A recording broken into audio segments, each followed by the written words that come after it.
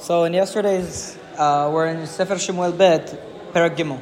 In yesterday's class, we discussed that Yoav had killed Avner. Yoav, without David's permission, on his own, kills Avner. We spoke about the implications that this would have for David as he's trying to unite the kingdom.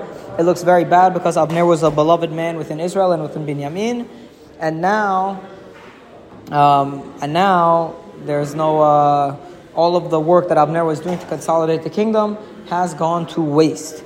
Okay, so this is a very bad thing on part of Yoav. And on top of all of this, the pasuk is very clear that Yoav did this to do what? To save David? No. Yoav did this in order to avenge his brother Asael, which means that he let his personal thing get in the way of David consolidating the kingdom. Very, very, very bad. Okay, good. Pasuk Kafkat. Vayishma David me'acharechen, vayomer naki anochi mamlachti, be'im Adonai ad olam midemei Avner ben Ner. So David hears after this and he says, my kingdom and me is clean from God, as innocent from God, midemei Avner ben Ner, from the blood of Avner ben Ner. Now, what do you think? He's announcing it. Yeah, you'll see. What do you think would be the best thing for David to do at this point? If he wants to undo all of the damage that Yoav did, well, I could think of a couple of things. First of all, he should kill Yoav. Okay, and we're going to see whether he's able to kill Yoav. What else could David do? Punish him. He could punish him. Another thing he could do is to somehow prove that he was not involved in this, which is very hard to do because he's the king. So how are you not involved in what your general is doing? It looks weak. What he's saying here is that he did not sign off on killing him. He didn't sign off on this. It's not part of this. So first he announces, he says, I'm innocent of all of the blood of Avner. Pasuk Kaftet, Yachulu al Rosh Yoav ve'el bet Aviv. Ve'ali karet mi bet Yoav zav umsora umahazik bapelech v'nofel b'cherev v'chasar lachem. All on this should befall on Yoav's head and on the house of his father. Ve'ali karet, he curses Yoav.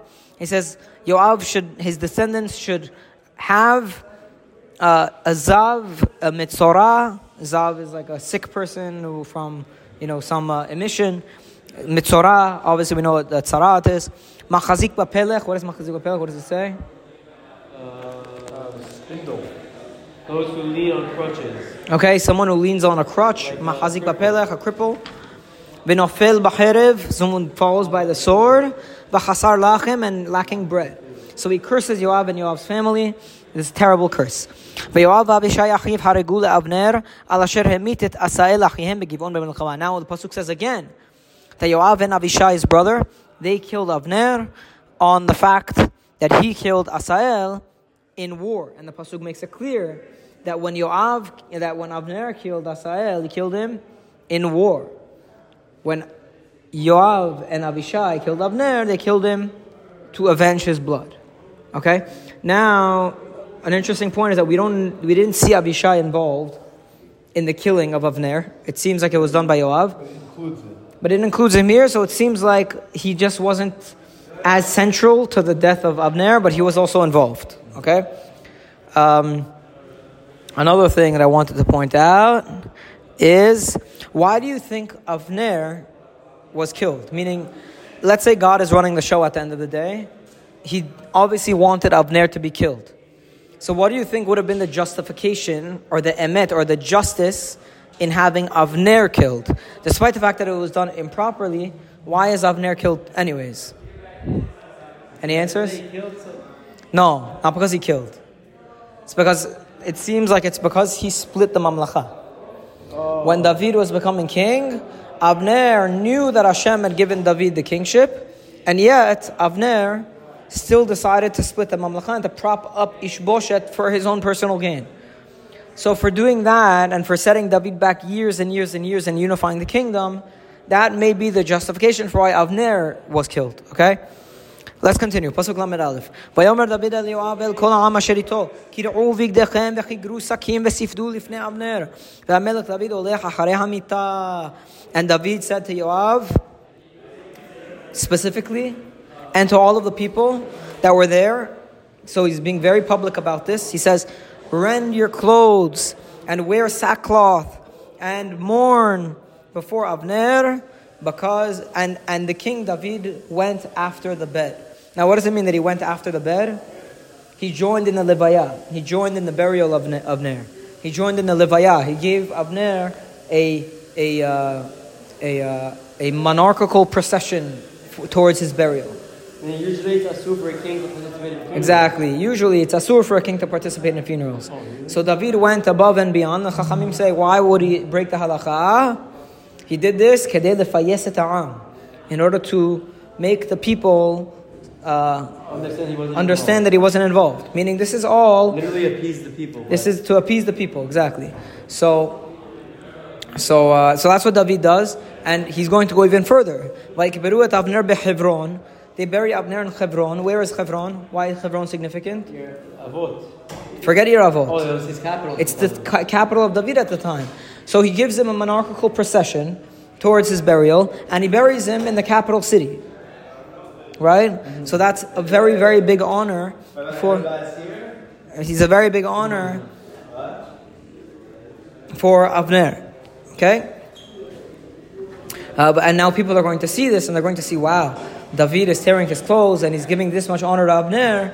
He had nothing to do with this, apparently, because he apparently loved Avner. Like, and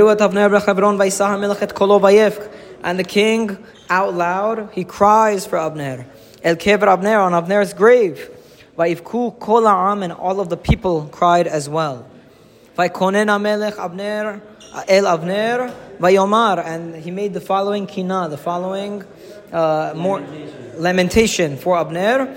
Hakemot naval yamut Avner, that Avner died like an unworthy death, meaning he died in a way that wasn't befitting of him, like an unworthy man, even though he was worthy.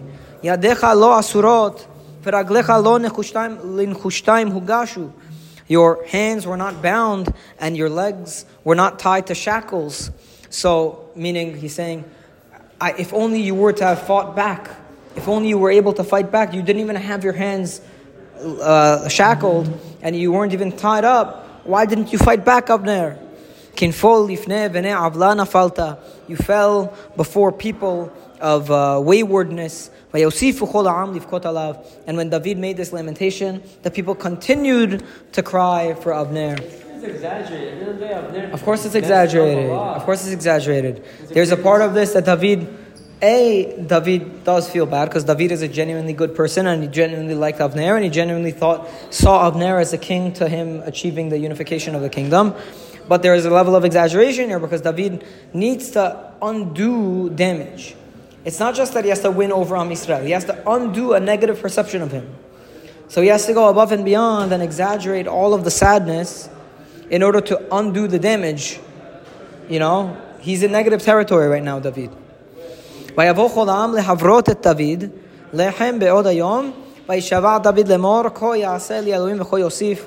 And now the people came to give David bread, and he swore and he said, God, I swear on the name of God, that until the sun sets, I'm not going to even taste bread or anything. Meaning I'm fasting for the rest of the day. Now the Chachamim say that there used to be a tradition that this pasuk was written with a chaf. Vayavo ha'am le'achrot et David. To cut David down. So the Chachamim say that ba'atchala ba'u le'achrot uvasof ba'u lehavrot. At the beginning, the people were so upset about Avner's death that they wanted to kill David. And then when they saw how much he was mourning and that he was fasting and that he was lamentation and this and that, the people came to feed him, to help him in his mourning.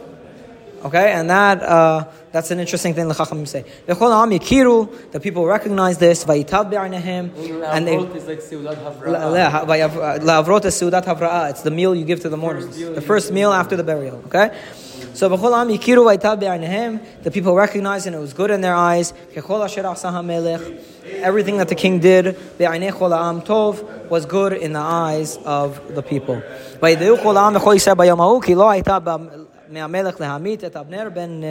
And on that day, everybody recognized that it was not from the king to kill Avner ben Ner. Okay? So we'll pause there.